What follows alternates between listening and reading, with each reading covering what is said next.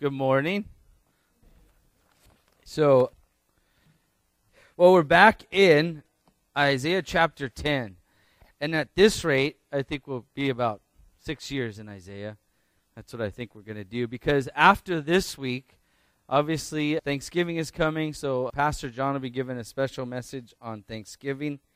And then, like he said, and I'm looking forward to it, in a couple weeks, our last service here will just be a time of communion. A time of really reflecting what communion is about. It's about what the Lord has done for us. And in a similar way, just remembering all that He has done for us here at this church. So it's going to be a bittersweet time. But again, as Pastor John had mentioned, looking forward to see what God's going to do with our church and with all of you guys as we move to a new place. So looking forward to that. So before we start, open your Bibles to Isaiah chapter 10. And let's pray once again and ask God to speak to us. Lord God, we thank you so much for all that you've done for us this morning, allowing us to come and to worship you, for giving us that awesome privilege to sing about how great you are and to sing about your mighty works, and looking forward to your soon return and our resurrection into a new life that you have promised for all those who trust in you. And so this morning, Lord, we also pray that you would speak to each and every one of us as we read your word and read what you spoke to the ancient prophet Isaiah to speak to your people so many years ago. I pray that you would show each and every one of us in our hearts, Lord God, the thing that we need to hear from you this morning.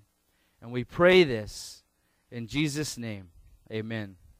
All right, Isaiah chapter 10, we're going to close out this chapter looking at verses 20 through 34. And in this section, we're going to continue to look at Isaiah's prophecy about the Assyrian invasion and Judah's discipline in the process. But I want to point out something in the midst of all of this, destruction and prophecy of doom.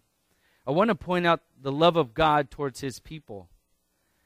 Again, even in the midst of this coming destruction and discipline, we will see the Lord's merciful and gracious love for his people. It's what we would call tough love. Have you heard of tough love before? Have you had to administer tough love to somebody that you love? Or are you like holding out on administering that tough love? I found a couple of definitions on tough love and what it is. A more technical one is the promotion of a person's welfare, especially that of an addict, child, or criminal. Like how you put those three together, addict, child, or criminal, by enforcing certain constraints on them or requiring them to take responsibility for their actions. So it's allowing things to happen in the person's life, and telling them to take responsibility instead of softening the blow by protecting them and keeping them from the harm that they're doing to themselves.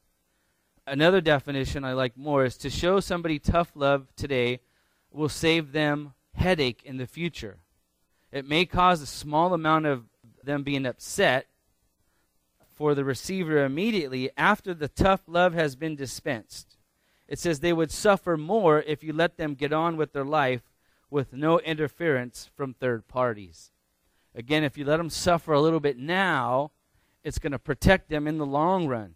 So many times, parents are probably the best at this, is we protect our children from the consequences of their actions, but they don't learn, right? And so then they pay dearly down the road even more. And so this morning, I'm going to point out 4 things about the Lord's tough love. And that is that the Lord's tough love is purposeful. You can write these down if you like. It'll come up later on. The Lord's tough love is purposeful, righteous, temporary, and faithful. Once again, the Lord's tough love is purposeful, righteous, temporary, and faithful. And we're going to see that in the text this morning. So let's read through the entire text. Again, verses 20 through 34. And then we'll come back and then explain it, and I'll point out those 4 things. So, let's pick up in verse 20. Now in that day the remnant of Israel and those of the house of Jacob who have escaped will never again rely on the one who struck them, but will truly rely on the Lord, the Holy One of Israel. A remnant will return, the remnant of Jacob, to the mighty God. For though your people, O Israel, may be like the sand of the sea, only a remnant within them will return. A destruction is determined, overflowing with righteousness. For a complete destruction, one that is decreed, the Lord God of hosts will execute in the midst of the whole land. Therefore, thus says the Lord God of hosts, O my people who dwell in Zion, do not fear the Assyrian who strikes you with the rod and lifts up his staff against you, the way Egypt did. For in a very little while my indignation against you will be spent, and my anger will be directed to their destruction. The Lord of hosts will arouse a scourge against them like the slaughter of Midian at the rock of Oreb, and his staff will be over the sea, and he will lift it up the way he did in Egypt. So it will be in that day that his burden will be removed from your shoulders and his yoke from your neck, and the yoke will be broken because of fatness. He who has come against Aiath, he has passed through Migron. At Mishmash he deposited his baggage. They have gone through the pass, saying, Geba will be our lodging place. Ramah is terrified, and Gibeah of Saul has fled away. Cry aloud with your voice, O daughter of Galim. Pay attention, Laisha and wretched Anathoth. Madmenah has fled. The inhabitants of Gibeon have sought refuge. Yet today he will halt at Nob. He shakes his fist at the mountain of the daughter of Zion, the hill of Jerusalem. Behold, the Lord, the God of hosts, will lop off the bows with a terrible crash. Those also who are tall in stature will be cut down, and those who are lofty will be abased. He will cut down the thickets of the forest with an iron axe, and Lebanon will fall by the mighty one. And so we'll stop there. So as you can see, there's some historical telling of what's going to happen, and then there's a poetic way of saying the exact same thing. And that's what's going on here in the text this morning. But let's go back to verse 20, because verse 20 is the summary statement for the entire section that we just read. Let's read that one more time, because this is like, hey, what is this talking about? This is it right here. Now in that day, the remnant of Israel and those of the house of Jacob who have escaped will never again rely on the one who struck them, but will truly rely on the Lord, the Holy One of Israel. So two things to point out here. The term in that day is referring to the time in which the Lord disciplines Judah and judges Assyria. That's what he's been talking about for the past few chapters that we have been reading. There is going to be a day that God is allowing the nation of Assyria to come up to the gates of Jerusalem, but he's going to stop them right there. And in this process, this is a discipline for the nation of Judah, because cities in the nation of Judah have already fallen. It's only when they get to Jerusalem that they are stopped. And so that's what it means when he says, in that day, the day that the Lord enacts his judgment on Judah and his discipline on Assyria. Well, what's going to happen on that day? Again, if you look at verse 20, there will be a remnant, meaning a small group of the Israelites, who escape the judgment of the Lord, and they will never again rely on Assyria. Instead, they will truly rely on the Lord. And so that's what Isaiah is prophesying to Judah before it happens. Again, he's saying the Lord's going to allow Assyria to come up to the gates of Jerusalem, and only a small group of this entire nation is going to survive it. And even within that group of survivors, a small group will truly trust on the Lord, and they'll no longer trust in Assyria. If you remember from last week, we talked about that the nation of Judah had gone into covenant with Assyria, or in league with Assyria, to protect them from all the other nations. And now Assyria has turned on Judah, and God has allowed this to happen. So that's kind of the summary statement of what's happening here in chapter 10. But even in the midst of this, like I started, in the midst of this judgment and discipline, we see the character of the Lord's tough love And in this first section is our first point. The Lord's tough love is purposeful. It has a purpose. Look at the wording again in verses 20 through 23. Let's start in verse 20. It says, in that day. So there's a certain day, a certain time that the Lord has determined that this is going to happen, that he is going to administer his tough love on his children. And then again in verse 22, look at verse 22 with me. He says at the very end, a destruction is determined. It's purposeful. It's determined. In that day, a destruction is determined. And even in verse 23, for a complete destruction, one that is decreed. So God has decreed it. God is aware of what's going on. Not only that, he has orchestrated this. If you remember in last chapter, we talked about that. That the Lord is the one who's going to move in the heart of the Assyrian king to come down against the nation of Judah. So the Lord is behind this. So if you were to pull the veil on the world history or on what's going on in current events, you would see the Lord orchestrating things here at this time. So again, the point of this is that God's love, or God's tough love, is purposeful. Again, it's not a random event that just happened and caught God by surprise. It's not something that the Lord thought of at the last minute. Again, it's determined, it's decreed, it's part of the Lord's plan for his people. It was laid out, as a matter of fact, in the Lord's covenant with his people. You remember before we started going through the book of Isaiah, we started a series on the Ten Commandments. And I want to point this out because it's relevant to what we're talking about. Turn with me to the book of Exodus and look specifically at chapter 19, verses 3 through 6. Exodus 19, verses 3 through 6. And I want to just suggest, if you weren't here for those sermons or you wanted to hear them again, we do record them. They are on iTunes, and I don't know the Android platform for that, but I would encourage you to get this message by Pastor John when he covered this in Exodus 19. This was, so just to give you a little background, this is a time when the nation of Israel, the entire nation, had come out of Egypt, and God is going to enact his covenant with the nation of Israel. And look at what he says in chapter 19, starting in verse 3. He says, Moses went up to God, and the Lord called to him from the mountain, saying, Thus you shall say to the house of Jacob and tell the sons of Israel, You yourselves have seen what I did to the Egyptians, and how I bore you on eagle's wings and brought you to myself.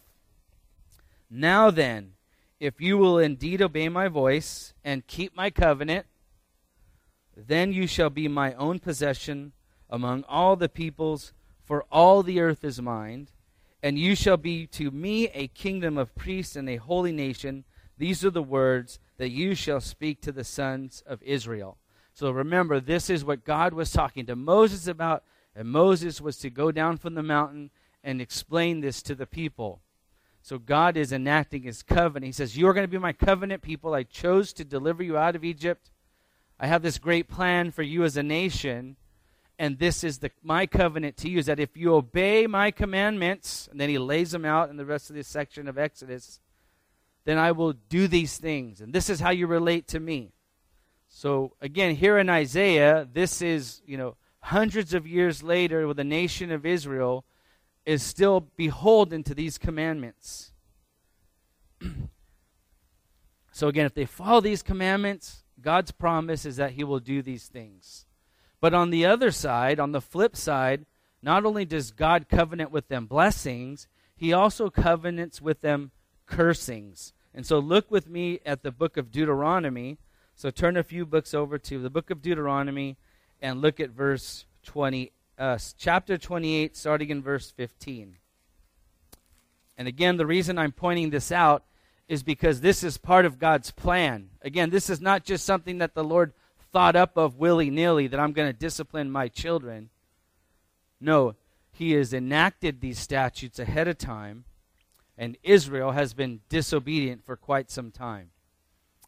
So, Deuteronomy 28, verse 15, look at what he says. So this is after he's talked about all these blessings on the nation of Israel. He talks about these cursings. He says this, but if it shall come about, if you do not obey the Lord your God, that's exactly what we're seeing in Isaiah now, to observe to do all his commandments and his statutes which I have charged you today, that all these curses will come upon you and overtake you. It is decreed and it is determined that if God's children don't obey him, that these cursings are going to come upon them. And when you have time, you can read through a whole list of them. But I want to point to ones that are particular to the time that we're talking about in Isaiah. So drop down to verse 47 of Deuteronomy 28. So in Deuteronomy 28, starting in verse 47, he says this, because you did not serve the Lord your God with joy and gladness, for the abundance of all things, therefore you shall serve your enemies, when the Lord your God will send against you in hunger, in thirst, in nakedness, in the lack of all things, and he will put an iron yoke on your neck until he has destroyed you. The Lord will bring, look at this, verse 49, the Lord will bring a nation against you from afar, like Assyria, from the end of the earth, as the eagle swoops down, a nation whose language you shall not understand, meaning it's a foreign nation, a nation of fierce countenance, who will have no respect for the old, nor show favor to the young. Moreover, it shall eat the offspring of your herd and the produce of your ground until you are destroyed.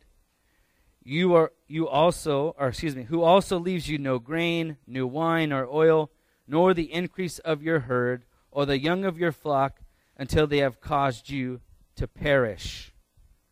It shall, verse 40 or 52, it shall besiege you in all your towns until your high and fortified walls in which you trusted come down throughout your land, and it shall besiege you in all your towns throughout your land, which the Lord your God has given you. So again, this is in their law. The nation of Israel should know these things. Again, God is saying, I have decreed these things from time past. You guys all know about it, so it shouldn't catch them off guard. This is something that God has told the nation of Israel. God's ways are purposeful.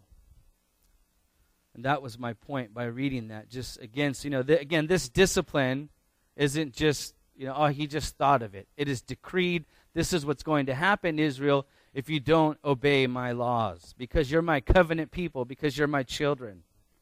Again, it's no different than those of us as parents who put up laws to our children or rules to our children. They know that if they cross the line, they're going to suffer the consequences, right? We're going to give them that tough love. And we do it, hopefully, with purpose. So what is the purpose of God in doing this to the nation of Israel? Going back to our text now in Isaiah. Well, let me say this. God's purpose is to bring about repentance to his people, right? Again, think of tough love. You're trying to wake somebody up to see that the way they're going is destructive. And if you don't turn from this, there's going to be serious consequences to pay. And as you've been with us going through the book of Isaiah, Isaiah's been saying this to the nation over and over again, right? He's trying to wake them up, get their attention. God is trying to bring back his people from total destruction that they are headed towards if God would have just let them go. Right? In verse 20 again of our text in Isaiah 10, God says he has a remnant. The remnant are those, according to verse 20, who have escaped the wrath of God. Somehow they've escaped the wrath of God. Looking forward down the road, what Isaiah is talking about. The remnant, in response to what God has done for them, will no longer trust Assyria. They'll no longer look to Assyria as their salvation. Instead, verse 20 tells us that they will truly rely on the Lord. I like that.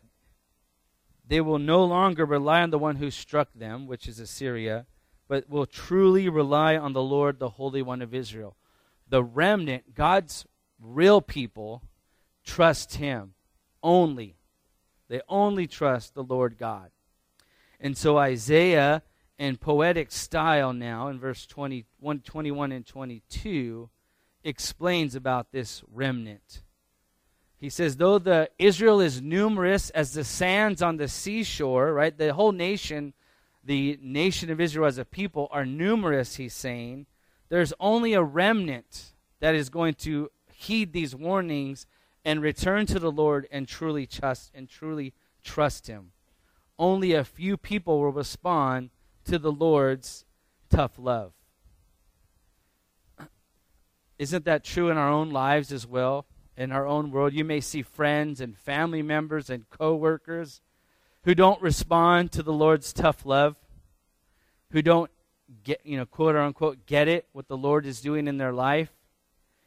Instead, they respond a lot differently, don't they? So in contrast to those who respond to the Lord's tough love, I want to show you how people respond on the opposite side, when they reject God's tough love. Unfortunately, as I said, this is still played out even today. From our text, though, if you know the story of Israel, not everybody listens to the Lord, right? There's only a remnant. Again, the nation of Israel is like the sands of the seashore, but only a remnant respond to God's tough love. Let me give you a few examples, really some graphic examples of rebelling against the Lord's discipline. Turn with me to the last book of the Bible, Revelation chapter 9. In Revelation chapter 9, the Lord is unleashing discipline throughout world history, and in one of the plagues that comes upon the world, which we could say is God's tough love on judging the world, how people respond to that. And in chapter 9, look at verse 20. Chapter 9, verse 20, the book of Revelation, says this: the rest of mankind who were not killed by the plague. So somehow these people are saved mercifully and not killed. You would think that they would respond in gratitude and thankfulness to the Lord, right? No. Look at what they do. They did not repent of the works of their hands, so as not to worship demons and the idols of gold and of silver and the brass and the stone and of wood, which can neither see nor hear nor walk. And they did not repent of their murders, nor of their sorceries, nor of their immorality, nor of their thefts. So you could say, hey, well, if God would show mercy on people, then they would turn to him. No. Here's an example in the book of Revelation that's telling us how human history is going to play out. The people don't want to turn to God. They don't look at God as being merciful to them when he saves them. Not everybody. And let's look at one last example. Turn to chapter 16 of the book of Revelation and look at verses 10 through 11. Revelation 16, starting in verse 10. It says, then the fifth angel poured out his bowl on the throne of the beast, and his kingdom became darkened. And they gnawed their tongues because of their pain. And they, look at what their response is.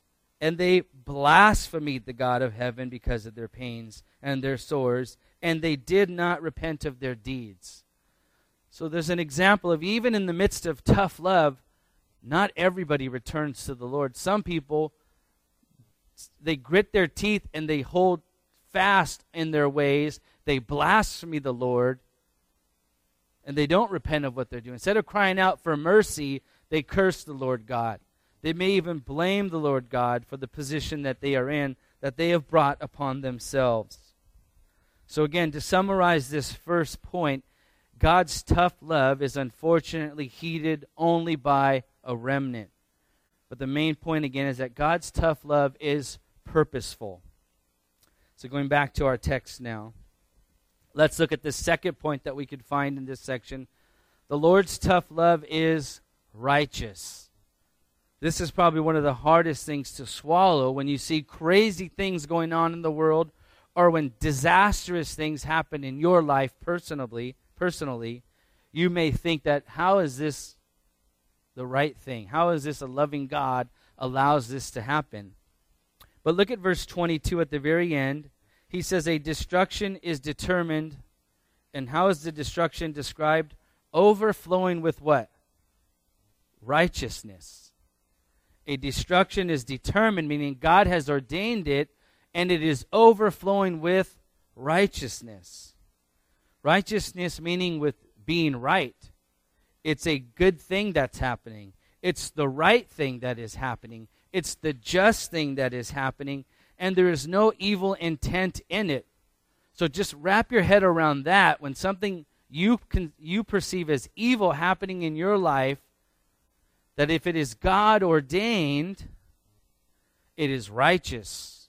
So when God disciplines you as his child, it is the right thing to do, right? Just like we discipline our children, it might not be fun, and we don't even like it, and you've all heard that this is going to hurt me more than it's going to hurt you, right?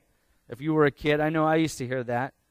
But it's the right thing to do. The right thing to do is to issue tough love on somebody before they go further and injure themselves.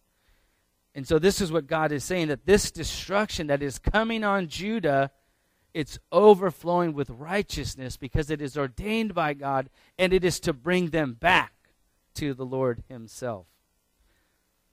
So it's not only righteous, it is overflowing with righteousness. So what we read in Deuteronomy 28 where it just seemed so horrible that these things were going to happen. If you continued reading, you would see some more horrible things that were going to happen to the nation as they go through discipline. God is saying that these evil things that look evil are actually overflowing with righteousness. Sometimes we forget about that when we're going through hard times in our lives. Remember, the psalmist said in 145:17, "The Lord is righteous in all his ways and kind in all his deeds." So that's something that we as his children need to remember in the midst of tragedy and suffering. And when, quote unquote, bad things happen to good people, we're saying that the Lord is righteous in just the good things? No, in all his ways. And kind in all his deeds. That's what Scripture says. In 1 John 1:5, the Apostle John wrote, "This is the message we have heard from him," speaking of Jesus, "and announced to you that God is light, and in him there is no darkness at all." So he's contrasting light and darkness, meaning good and evil. He's saying in the Lord is nothing but goodness, and there is no evil in him. So even though these tragic things happen, our God is a good God. He is not an evil God. He's a just God. He's a righteous God, and he's righteous in all that he does. That's what Scripture tells us. That's what we sing about on Sunday morning. We probably sung some of those lyrics similar to that, at least, when we were singing. And we have to remember this, child of God, even in the midst of tragedy and suffering, that those things are still true about God.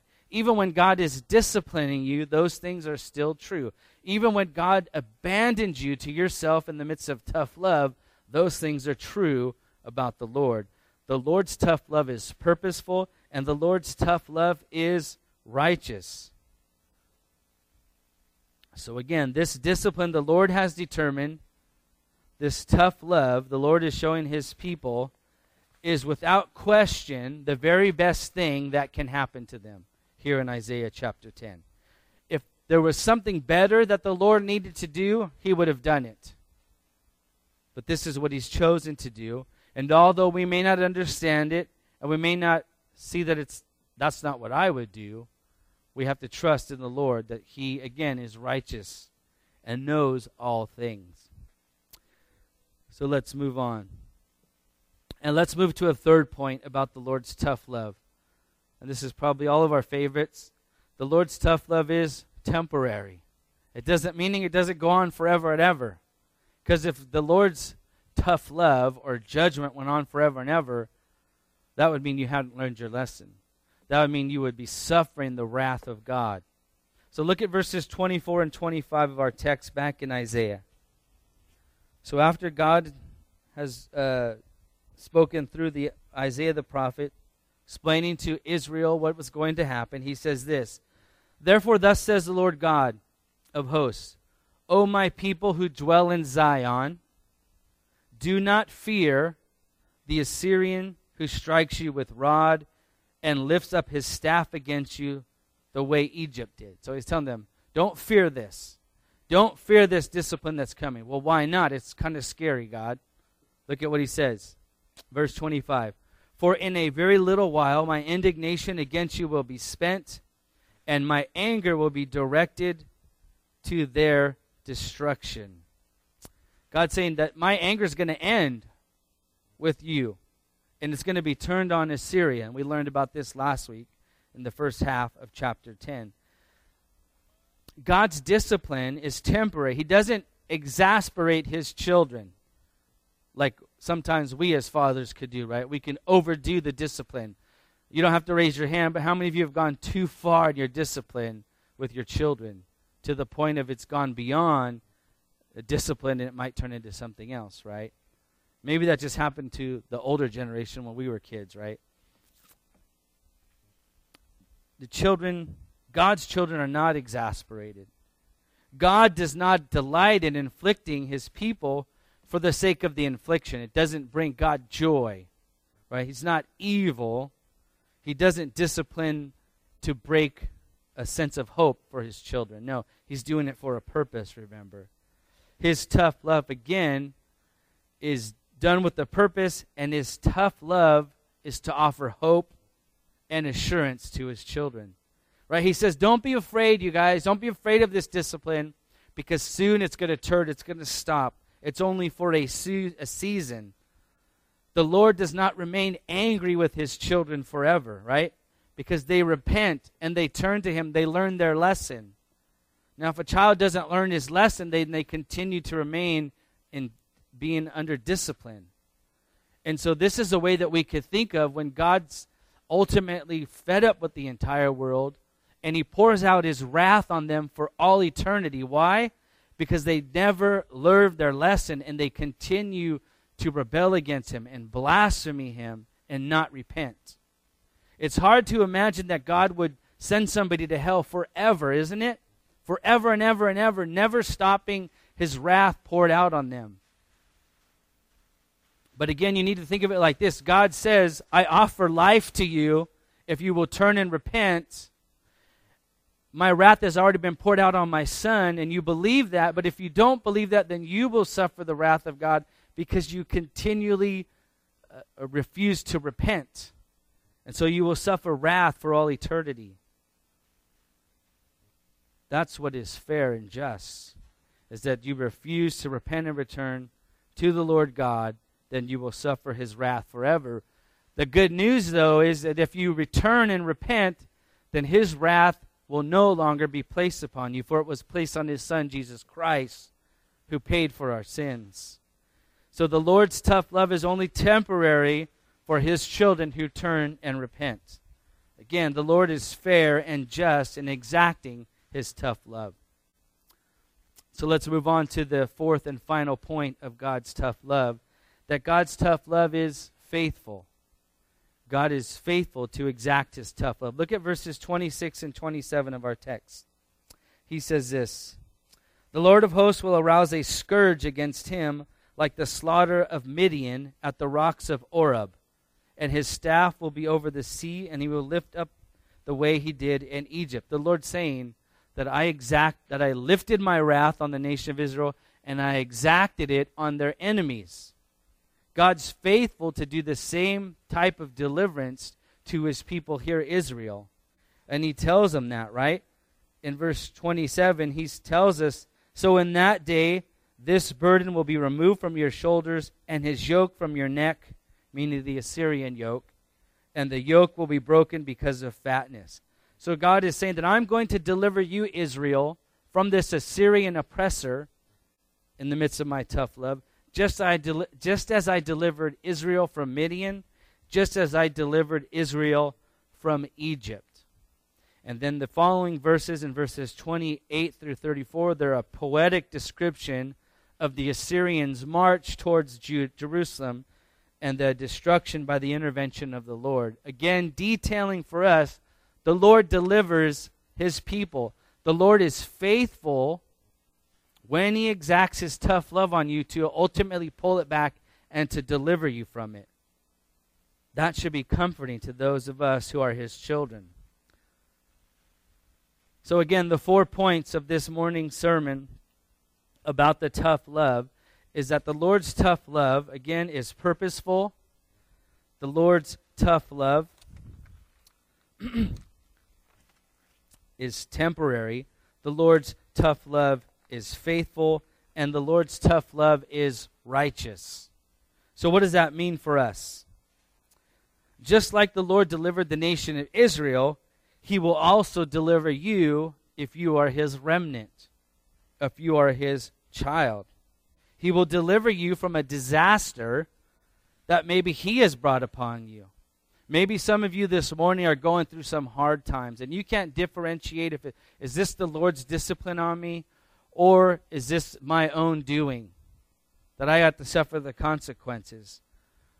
Well, let me tell you this. I don't know how it's going to end up, but I know that if you're God's child and you've repented of what you've done, that the Lord will ultimately deliver you from that. Now, that doesn't mean that you don't have to pay the penalty from whatever it is that you did, right? So, for example, if you were out stealing and you got caught by the police, will God forgive you for that? Yes. Does that mean he's going to deliver you from going to prison? Probably not. You still have to suffer the consequences of that. But know that ultimately God will deliver your soul from his wrath. That's what God is promising the nation of Israel. Hey, I'm going to deliver you from this nation Assyria. But looking down the road, long term, he's going to deliver the nation Israel, his remnant, from his wrath. And the same thing holds true for each and every one of us this morning. The Lord will deliver you just as he delivered ancient Israel. Again, how will he do that? Each of our situations is going to be different. Let me just say this, that some of us need to return to the Lord like Israel was called to. Some of us are relying on other things for our salvation. Some of us are relying on other things to deliver us. If you're his child, you need to return to the Lord and rely on him truly more than anything else in your life. So some of us need to return to the Lord and come back to trust him. And some of us need to stop relying on other things and truly rely on the Lord, just like Israel did. And again, what will deliverance look like? Well, that's really up to the Lord in each and every one of our lives. I know this in regards to eternal salvation. Each and every one of us who believes in the Lord God, puts our trust in him, we will be delivered from that ultimate wrath from the day of judgment. Right? We sung about that. We will rise again and live with him for all eternity, instead of being separated from him for all eternity and suffering his wrath because we refused his love. That's the ultimate deliverance. And again, each and every one of us are in different areas of our lives and things going on. I would just encourage you to do this. Truly trust in the Lord for all things. And he promises to deliver. Let's pray. Lord God, we thank you so much for your word. Lord, how it shows us how you are faithful in your love towards your children. Again, you are faithful with your tough love regarding its purpose. It's purposeful. It's righteous. It's temporary, and it is faithful. And I pray for those of us this morning who are under your discipline, that we would heed that warning, that we would take notice of this tough love, and that we would turn and trust in you alone. And Lord, I pray for anybody this morning who has never trusted in you. I pray, Lord God, that you would cause them this morning to give their lives over to you, to believe in you